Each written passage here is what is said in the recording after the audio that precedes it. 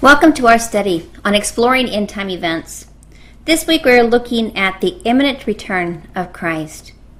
You know, Scripture predicted a time when skeptics would mock the very notion of Christ's return. In 2 Peter 3:3-4, it says, "Knowing this first, that scoffers will come in the last days, walking according to their own lusts, and saying, 'Where is the promise of his coming?' For since the fathers fell asleep, all things continue as they were from the beginning of creation." Where is the promise of his coming? Ladies, we are going to be answering that question today. We will see through Scripture the blessed hope of Christ's return. Now, as we discussed in an earlier class, there are two separate events where Christ will return. Remember, there is the rapture of the church, which takes place before the tribulational period, and then there is the second coming of Christ, which takes place before the millennial period. So today, we're going to be concentrating on the rapture of the church. Now, when we talk about the rapture of the church, remember, we are talking about the church, those who have accepted Jesus Christ as their personal Savior into their hearts. Now remember, we are living in the church age from the time of Pentecost until now. That's why we are called the church. This is the church age. So we who have accepted Jesus Christ as our personal Savior will physically leave the earth and meet Christ in the air. Ladies, the exciting part of this is that Christ can come at any moment. It says in Mark chapter 13, verses 32-33, "But of that day and hour no one knows, not even the angels in heaven nor the Son, but only the Father. Take heed, watch, and pray, for you do not know when the time is." From the very earliest days of the church, the apostles and the first generation Christians nurtured an earnest expectation and fervent hope that Christ might suddenly return at any time to gather his church to heaven. Let's look over at James chapter 5 and look at verses 7-9. It says, "Therefore be patient, brethren, until the coming of the Lord. See how the farmer waits for the precious fruit of the earth, waiting patiently for it until it receives the early and later rain. You also be patient. Establish your hearts, for the coming of the Lord is at hand. Do not grumble against one another, brethren, lest you be condemned. Behold, the judge is standing at the door."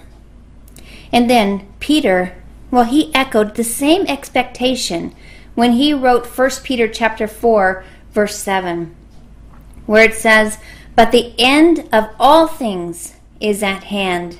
Therefore be serious and watchful in your prayers." You can clearly see that we need to be watching. We need to be ready. We need to be serious about our walk. And then in Titus chapter 2, verses 11-13, it says, "For the grace of God that brings salvation has appeared to all men, teaching us that, denying ungodliness and worldly lusts, we should live soberly, righteously, and godly in the present age, looking for the blessed hope and glorious appearing of our great God and Savior Jesus Christ." Well, ladies, there is also a mystery to the rapture. Let's look over at 1 Corinthians chapter 15 and look at verse 51. Here Paul declares, "Behold, I show you a mystery." What is this mystery? Now, let us suppose that you began reading the Bible in Genesis chapter 1, and you read this through 1 Corinthians chapter 14. Now, if you stopped your reading right there, you would really already know some facts, right? Some very important facts, such as the creation, man's sin, the flood. You would know about Bethlehem and Calvary and the resurrection, and the existence of heaven and hell, right? But you would be forced to conclude that a Christian could get to heaven only after physically dying. Well, of course, you would note two exceptions. There was Enoch in Genesis 5:24 and Elijah in 2 Kings 2:11, who were both translated up to heaven without dying. But apart from these, it would be clear that believers have to travel the path of the grave to reach the goal to glory. So, what is this mystery? Well, the secret is out. Here it is. Millions, ladies, millions of Christians will someday reach heaven without dying. It goes on in verse 51 of 1 Corinthians 15. It says, "Behold, I show you a mystery. We shall not all sleep, but we shall all be changed." Ladies, this is the mystery of the rapture. There will be millions of Christians who will not have to die. When the Lord comes, those who are alive will be raptured. They will be taken to heaven physically without having to die. Oh, ladies, the knowledge that Christ could come at any moment should motivate us to live lives that are pleasing to God. Peter Lalonde, producer of the Left Behind movie, had this to say about the imminency of Christ's return. Please listen to what he has to say. I think the entire idea that we have discussed and have been in agreement here is imminency. The Lord could come at any moment. There's nothing that has to precede it. At any moment, we don't have to wait for some invasion from the north or some other thing that's going to tick off the time when it is. We have to be ready and living and expectant at all times. And some people say, well, why study prophecy? Why study all of this stuff? The post-tribbers say, why get on all this rapture stuff? If the Lord comes, he comes. If he doesn't, he doesn't. We'll both go anyway. We're both believers, and they're right. I'm just concerned they'll have a heart attack on the way up, But the fact of the matter is, when the disciples came to Jesus and said, what will be the sign of thy coming and the end of this age? He gave them great detail. He didn't say, don't worry about it. If I come, I come. It was great detail. We're to be expectant at all times. And what we see now in the world today are signs of the second coming of Christ, which is 7 years after the rapture. And if those signs are beginning to come to pass, how much closer the rapture must be. So that gives us a sense of urgency, but it's always been imminent since the time of Christ. And we're to just be excited and expectant, because in a moment, if we as Christians could come to grips with this, in a moment we'll be in the presence of our Lord forever, how differently it would transform our lives. And I think that's what the teaching is there for. Christ's return is imminent. And as Christians, if we can just come to grips with this, like Peter Lalonde said, that in a moment, it could be this very second that we are talking right now. In a moment, we will be in the presence of our Lord forever. Think about how differently that would transform our lives. Ladies, that is the goal of this class, that it would transform our lives into living for the Lord, not for ourselves, not for what we can gain on this earth, but for the Lord. Let's turn over to John chapter 14 and look at verses 1 through 3. It says, "Let not your heart be troubled. You believe in God, believe also in me. In my Father's house are many mansions. If it were not so, I would have told you. I go to prepare a place for you. And if I go prepare a place for you, I will come again and receive you to myself, that where I am, there you may be also." Here we have Jesus is gathered with his disciples in the upper room.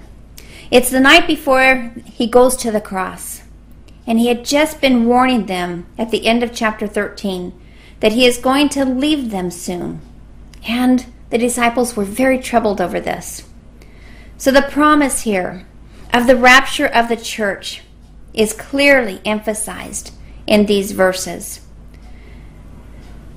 So how do we know that this is referring to the rapture of the church and not the second coming after the end of the Great Tribulation? Well, let's hear what Dr. Renald Showers has to say about this.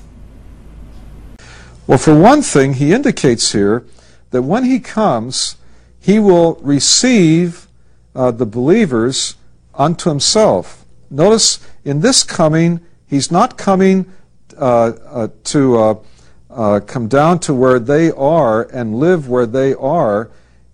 In other words, he's not the only one that's going to be moving here. He's going to be removing them from where they are to be where he is. And so he says here, I will come again and receive you unto myself. And then notice the purpose of this coming. It's a purpose clause that where I am, there you may be also.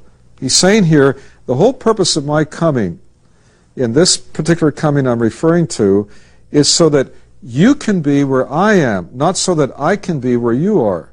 So he's not saying, I'm going to, in this coming, come so I can live where you are on the face of the earth, but I'm going to come in this coming so that you can be where I am, namely in the Father's house.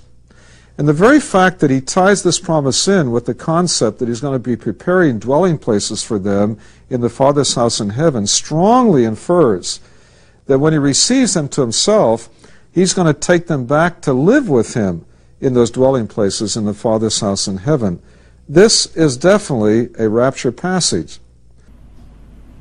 Now you remember on our timeline how we showed that the rapture, that we're going to meet Jesus in the air, right? That he does not come all the way down to the earth. You notice that the arrow goes up. Whereas in the second coming of Christ, he comes all the way down to earth. And notice on the chart that the arrow goes down. Also, in the rapture, we go to meet Jesus in the air, to dwell with him. Remember, we're going to be dwelling with him at his Father's house in the accommodations that he has prepared for us in those many mansions. And yet, in the second coming of Christ, we are coming down from heaven with Christ. So this passage here is clearly a rapture passage. And remember, there's a lot of different views out there that do not believe in the rapture. But in Scripture, we definitely believe that this supports the rapture view. Now, let's listen to prophecy scholar Dr. Ed Heinzen as he discusses John chapter 14, verses 1 through 3. Please listen. And turn to the Gospel of John, to the 14th chapter. And notice in that chapter, Jesus is about to go to the cross. This is the last night. This is the night of the Last Supper, when he meets with the disciples and he says this, "Let not your heart be troubled. If you believe in God, believe also in me. For in my Father's house," he's talking about heaven, "there are many mansions," or many palatial rooms. "If it were not so, I would have told you. And I go now to prepare a place for you." Notice how personal the text is here.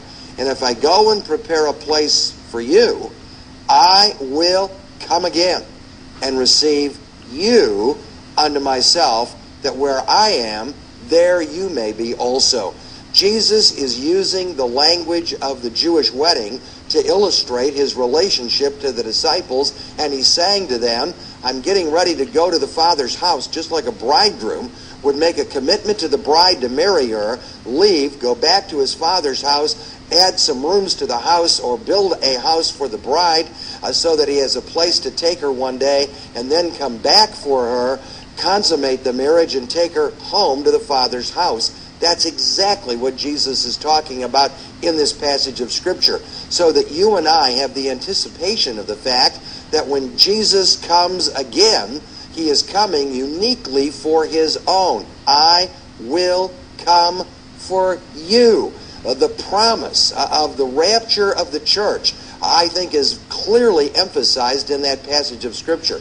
That Jesus is not only coming back one day in the return to judge the world, but he's coming in the rapture to take the bride home to the Father's house. If he's been gone now for nearly 2,000 years, preparing a place for us, imagine what it must be like.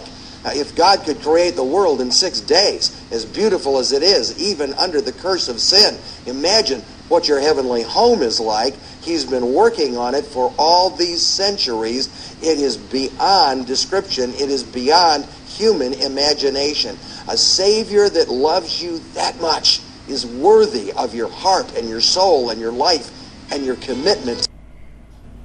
As Dr. Heinzen said, a Savior that loves you that much is worthy of your heart, your soul, your life, and your commitment. Ladies, he is worthy of all of this. And notice that Dr. Heinzen mentioned how Christ used the language of the Jewish wedding to illustrate what will take place in these verses. I'd like you to listen to the late Zola Levitt. He was a Messianic Jew, and when my husband and I went to Israel and Greece, we went with their ministry. Listen to Zola as he describes a Jewish wedding. Please listen. Yes, it's a very romantic statement. Every culture had its own custom of matrimony. In Israel in Jesus' time, a wedding was a two-part thing. There was a going away. First, the bridegroom came to the bride, and he brought a contract of marriage. That was the first date, the proposal. There was no dating under Jewish law. Oh, they thought nothing of marrying strangers. In Fiddler on the Roof, it says, the first time I saw you was on our wedding day, one of the songs. Rebecca married a stranger. Yeah. Really, the bridegroom comes and brings a contract, money, a price for the bride. That was the custom. And he pours a cup for her. If she'll pick up that cup and drink it, as they did at the Passover table that night of John 14, then it's yes. But he doesn't say, then come with me, and they go to the rabbi and get married. He says, I go to prepare a place for you.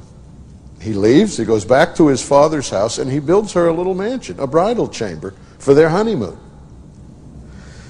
His father's the judge on when this is done, so if you asked a young man, when is the big day, he would say, I don't know, only my father knows.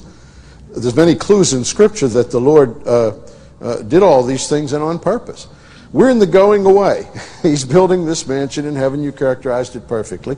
It's a honeymoon chamber. It's a bridal chamber. And when his father says the time is right, then he will come and, as you said, like a thief. It is sudden, but it's not unexpected. The bride is engaged. She's been going around getting her trousseau. You asked what it had to do with the pre-tribulation rapture, and it has everything to do with it because, very simply, if the rapture were at the end when the Lord arrives, the honeymoon would be before the wedding. It can't be. Now, ladies, I don't want you to miss the impact of what Christ is saying here. So with the help of Dr. Reynald Showers, I would like to break the wedding ceremony down to show the full picture of Christ's first coming to his second coming. This is really fascinating, and I really think that we will see God's ultimate plan unfold as we look through the analogy of how the Jewish people conducted their wedding in Bible times. So let's begin. Please listen to Dr. Reynald Showers. First major step in a Jewish wedding between a young man and a young woman in Bible times was the establishment of a marriage covenant. The Jews called the establishment of such a covenant betrothal or espousal. Usually the way that covenant would be established was as follows. The groom would leave his father's house and travel to the home of his prospective bride. By analogy, Jesus, over 1900 years ago, left his father's house in heaven and traveled to the home of his prospective bride, the church here on planet Earth. When the Jewish bridegroom would arrive at the bride's home, he would come for the purpose of establishing a marriage covenant, and in order to establish that covenant, he had to pay a purchase price. Jewish young men had to buy their wives in Bible times. By analogy, when Jesus came in his first coming to the earth, he also came for the purpose of establishing a covenant through which he would obtain his bride, the church, and the covenant that he came to establish is the one that the Bible calls the New Covenant. And he did that when he died on the cross. And he too had to pay a purchase price. in order to establish that covenant, and through that purchase price to obtain his bride, the church. The purchase price that Jesus had to pay was the shedding of his own lifeblood. That's why Paul at the end of 1 Corinthians chapter 6 says, what? Know you not? You're not your own. You've been bought with a price. Therefore glorify God in your body and spirit.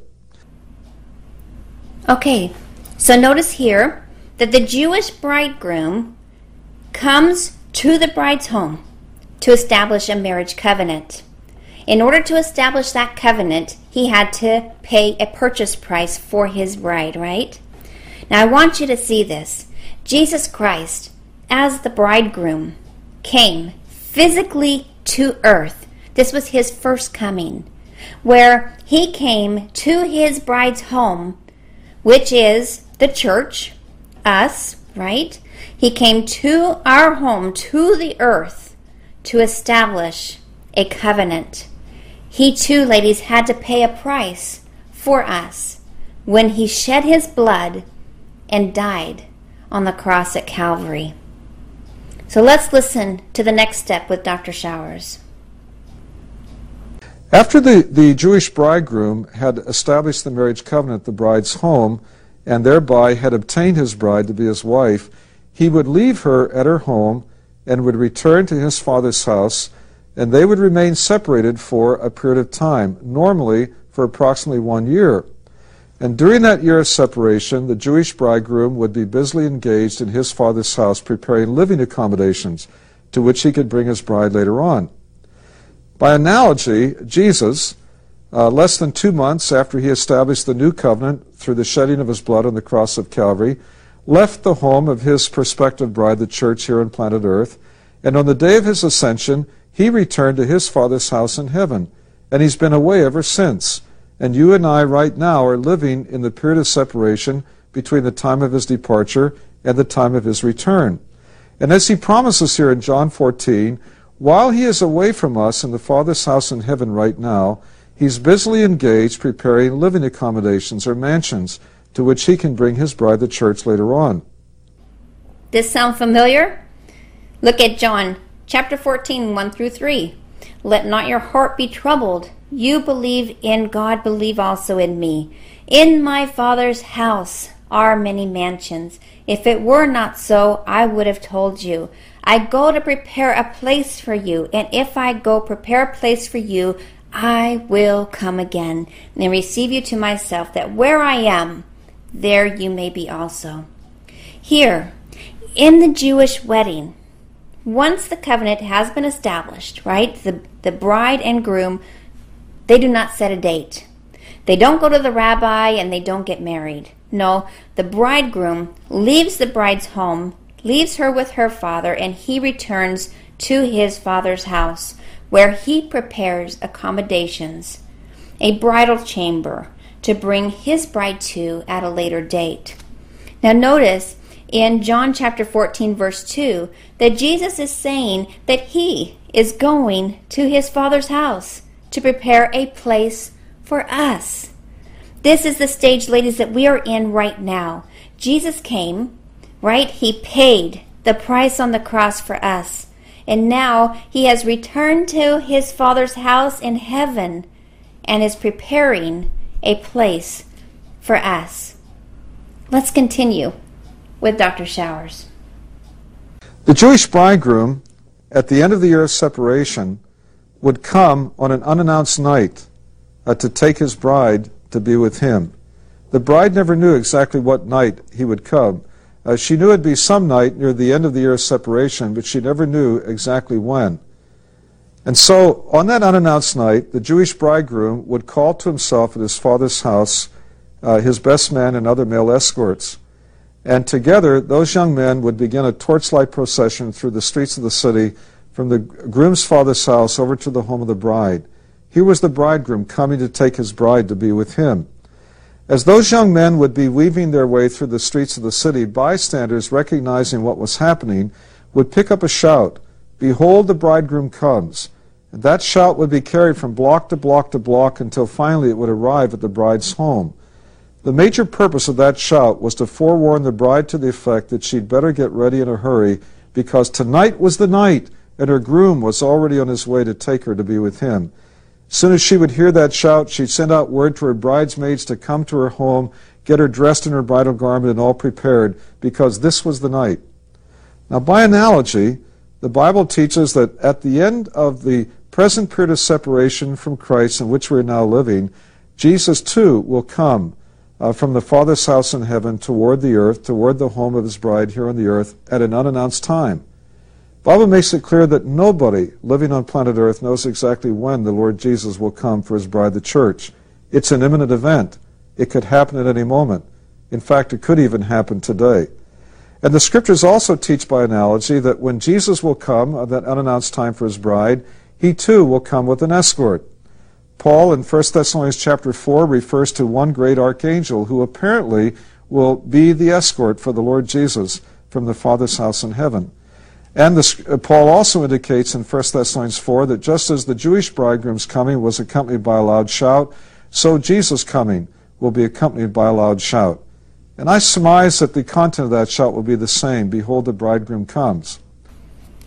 Ladies, this is the rapture. Our Lord is coming. We need to be ready.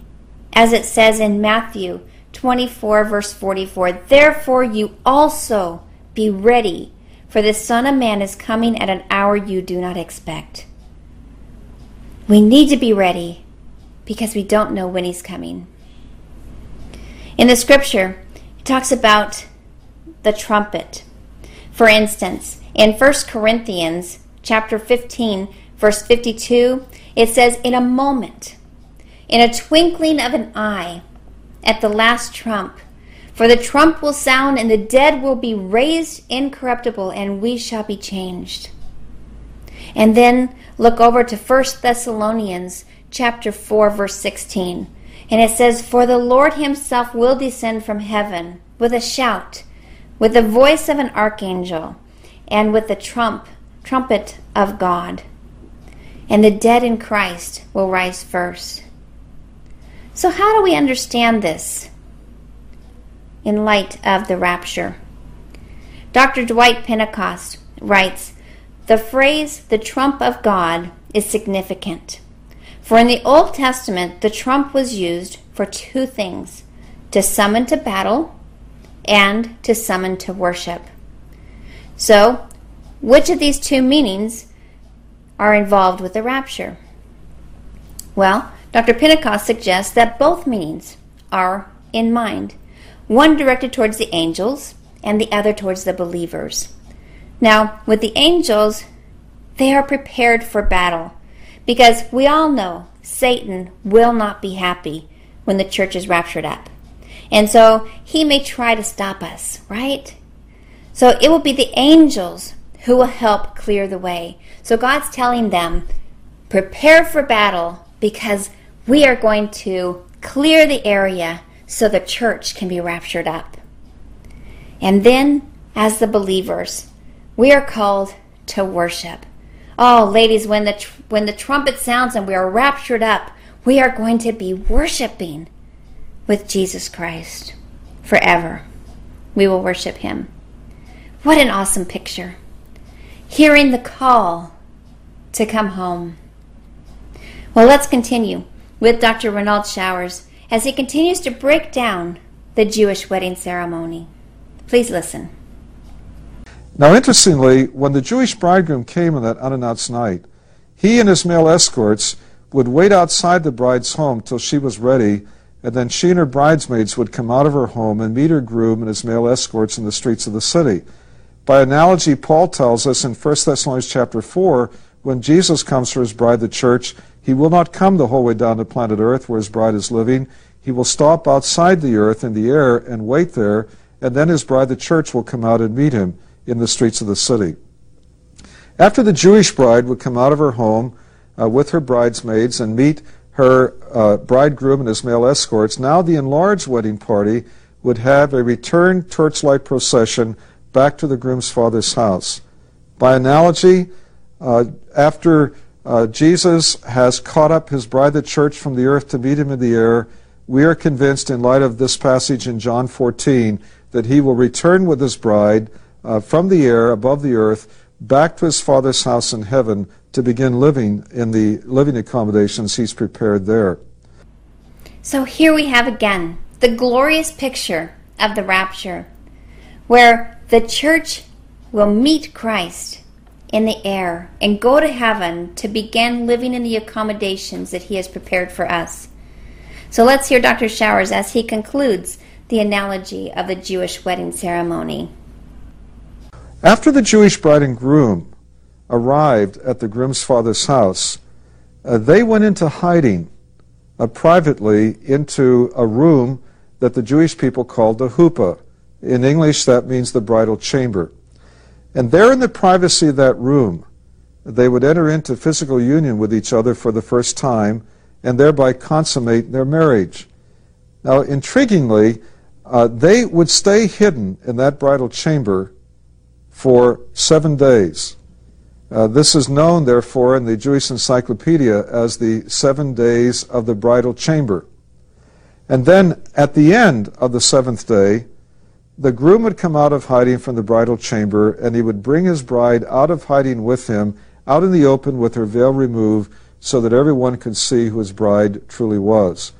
Now, by analogy with this aspect of the Jewish marriage customs, after Jesus and his bride, the church, will arrive by rapture at his Father's house in heaven, he and his bride will also go into hiding for a period of 7, but in this instance for 7 years. For while the 7-year tribulation period will be transpiring down here on planet Earth, Jesus and his bride, the church, will be hidden away from the view of everyone who's still living down here. They will be hidden away in the Father's house in heaven. But finally, at the end of the 7th year of the tribulation period, Christ will come out of hiding from the Father's house in heaven in his glorious second coming, this time the whole way down to planet Earth to take over the rule of the earth on behalf of God. And when he will come out of hiding at that time, he will bring his bride out of hiding with him from the Father's house in heaven, now out in the open on full public display, so that everyone who's still living here on planet Earth can see who his bride, the church, truly is. This analogy, which Jesus inferred, indicates a pre-tribulation rapture of the church before the 7-year tribulation period begins. Ladies, how exciting is that? Christ is coming to meet us in the air, to take us home, to live with him. Notice that it shows that there will be a 7-year period. Ladies, we are going to be living in the accommodations that Christ has prepared for us for those 7 years. And then it clearly shows that after that 7-year period, the bridegroom will bring his bride out of hiding at his Father's house in heaven for everyone to see who his bride truly is. Ladies, this is the second coming of Christ, which we will study in a later class. How amazing to see the analogy of a Jewish wedding ceremony and how it shows the events that take place from the first coming of Christ until the second coming. Ladies, God has a plan and a purpose for each event that takes place. He is in total control. He will fulfill that plan in the end days. Oh, how blessed we are to be a part of this blessed experience. As I said in the beginning, if we can come to grips with this, that in a moment we will be in the presence of our Lord forever, think how differently it would transform our lives. The little things of life, they just won't matter anymore. It should make us want to live for Christ, live godly lives for him daily, looking for his coming. In closing, please listen to Dr. Ed Heinzen. Again, the question is, are we going to be ready to meet him when he comes? It's one thing to say, well, I know about Jesus. It's another thing to say that I know him personally. It's one thing to say I know he's the Savior, It's another thing to say, I know that he's my Savior. Now, let me share something with you from my heart to yours that I think will be helpful to you. You may have for years attended a church. You may have even read parts of the Bible from time to time. You may have some knowledge of Christian teaching and thinking, and yet it may all be simply in your head. It may all just be a routine that you go through in a form, in a function, and it's never changed your heart. You see, the Savior who came into this world came to win the bride over to the bridegroom so that one day he could take us to the Father's house. He came into this world to go to the cross, to die for our sins, to rise from the dead, to ascend into heaven, and ultimately to come back again one day. I think of that promise again that Jesus made those disciples in the upper room on the last night before he went to the cross when he said, don't let your heart be troubled. Don't be upset about what's about to happen. I'm making you a commitment. If I go back to heaven, to the Father's house, I will come again for you. He said that to the 11 believing disciples. Judas had already left the room. And to those 11 believing disciples, he said, I'm coming for you. That's the message of Bible prophecy. As we're studying these amazing prophecies of the end times, ultimately prophecy is a message that calls us into a relationship with Christ. You see, the marriage relationship is the picture, the illustration of the spiritual relationship, the bond that Jesus wants to have with you personally. And I appreciate the fact that you love the teaching of Bible prophecy. You're excited about what is going to happen in the future. But could I remind you, what's really important is who is coming in the future. Jesus is coming again. The one who loved you, the one that died for you, the one that rose for you, the one who wants to know you on a personal, intimate basis. He's the one that's coming again. And if you have never really come to know him in that regard, you've never really become a follower of Christ, a committed believer in a spiritual marriage commitment to him, it's time today to say yes to him. Just as the bride has to sooner or later say yes to the bridegroom, I will marry you. You and I need to come to the place where we ultimately say yes to Jesus Christ. I will love you. I will submit to you. I will give my heart and life and soul to you. And when you do, it's the greatest experience that you could ever have in your entire life. Ladies, as Dr. Heinzen said, what is really important is knowing who is coming. Jesus Christ is coming for his bride. Christ is coming, and he can come at any moment. I want to get this across. Ladies, there is nothing that needs to happen before he can come. If you have not accepted Jesus Christ as your Savior, you will not be taken up in the rapture. You will go through the 7-year tribulational period where there will be judgment, calamities that are so horrific. But ladies, if you have accepted Jesus Christ as your Savior, you will be going to heaven to be with the Lord in the rapture. This is where we begin to start to see our prophetic timeline expand. There are 2 separate events going on simultaneously after the rapture of the church.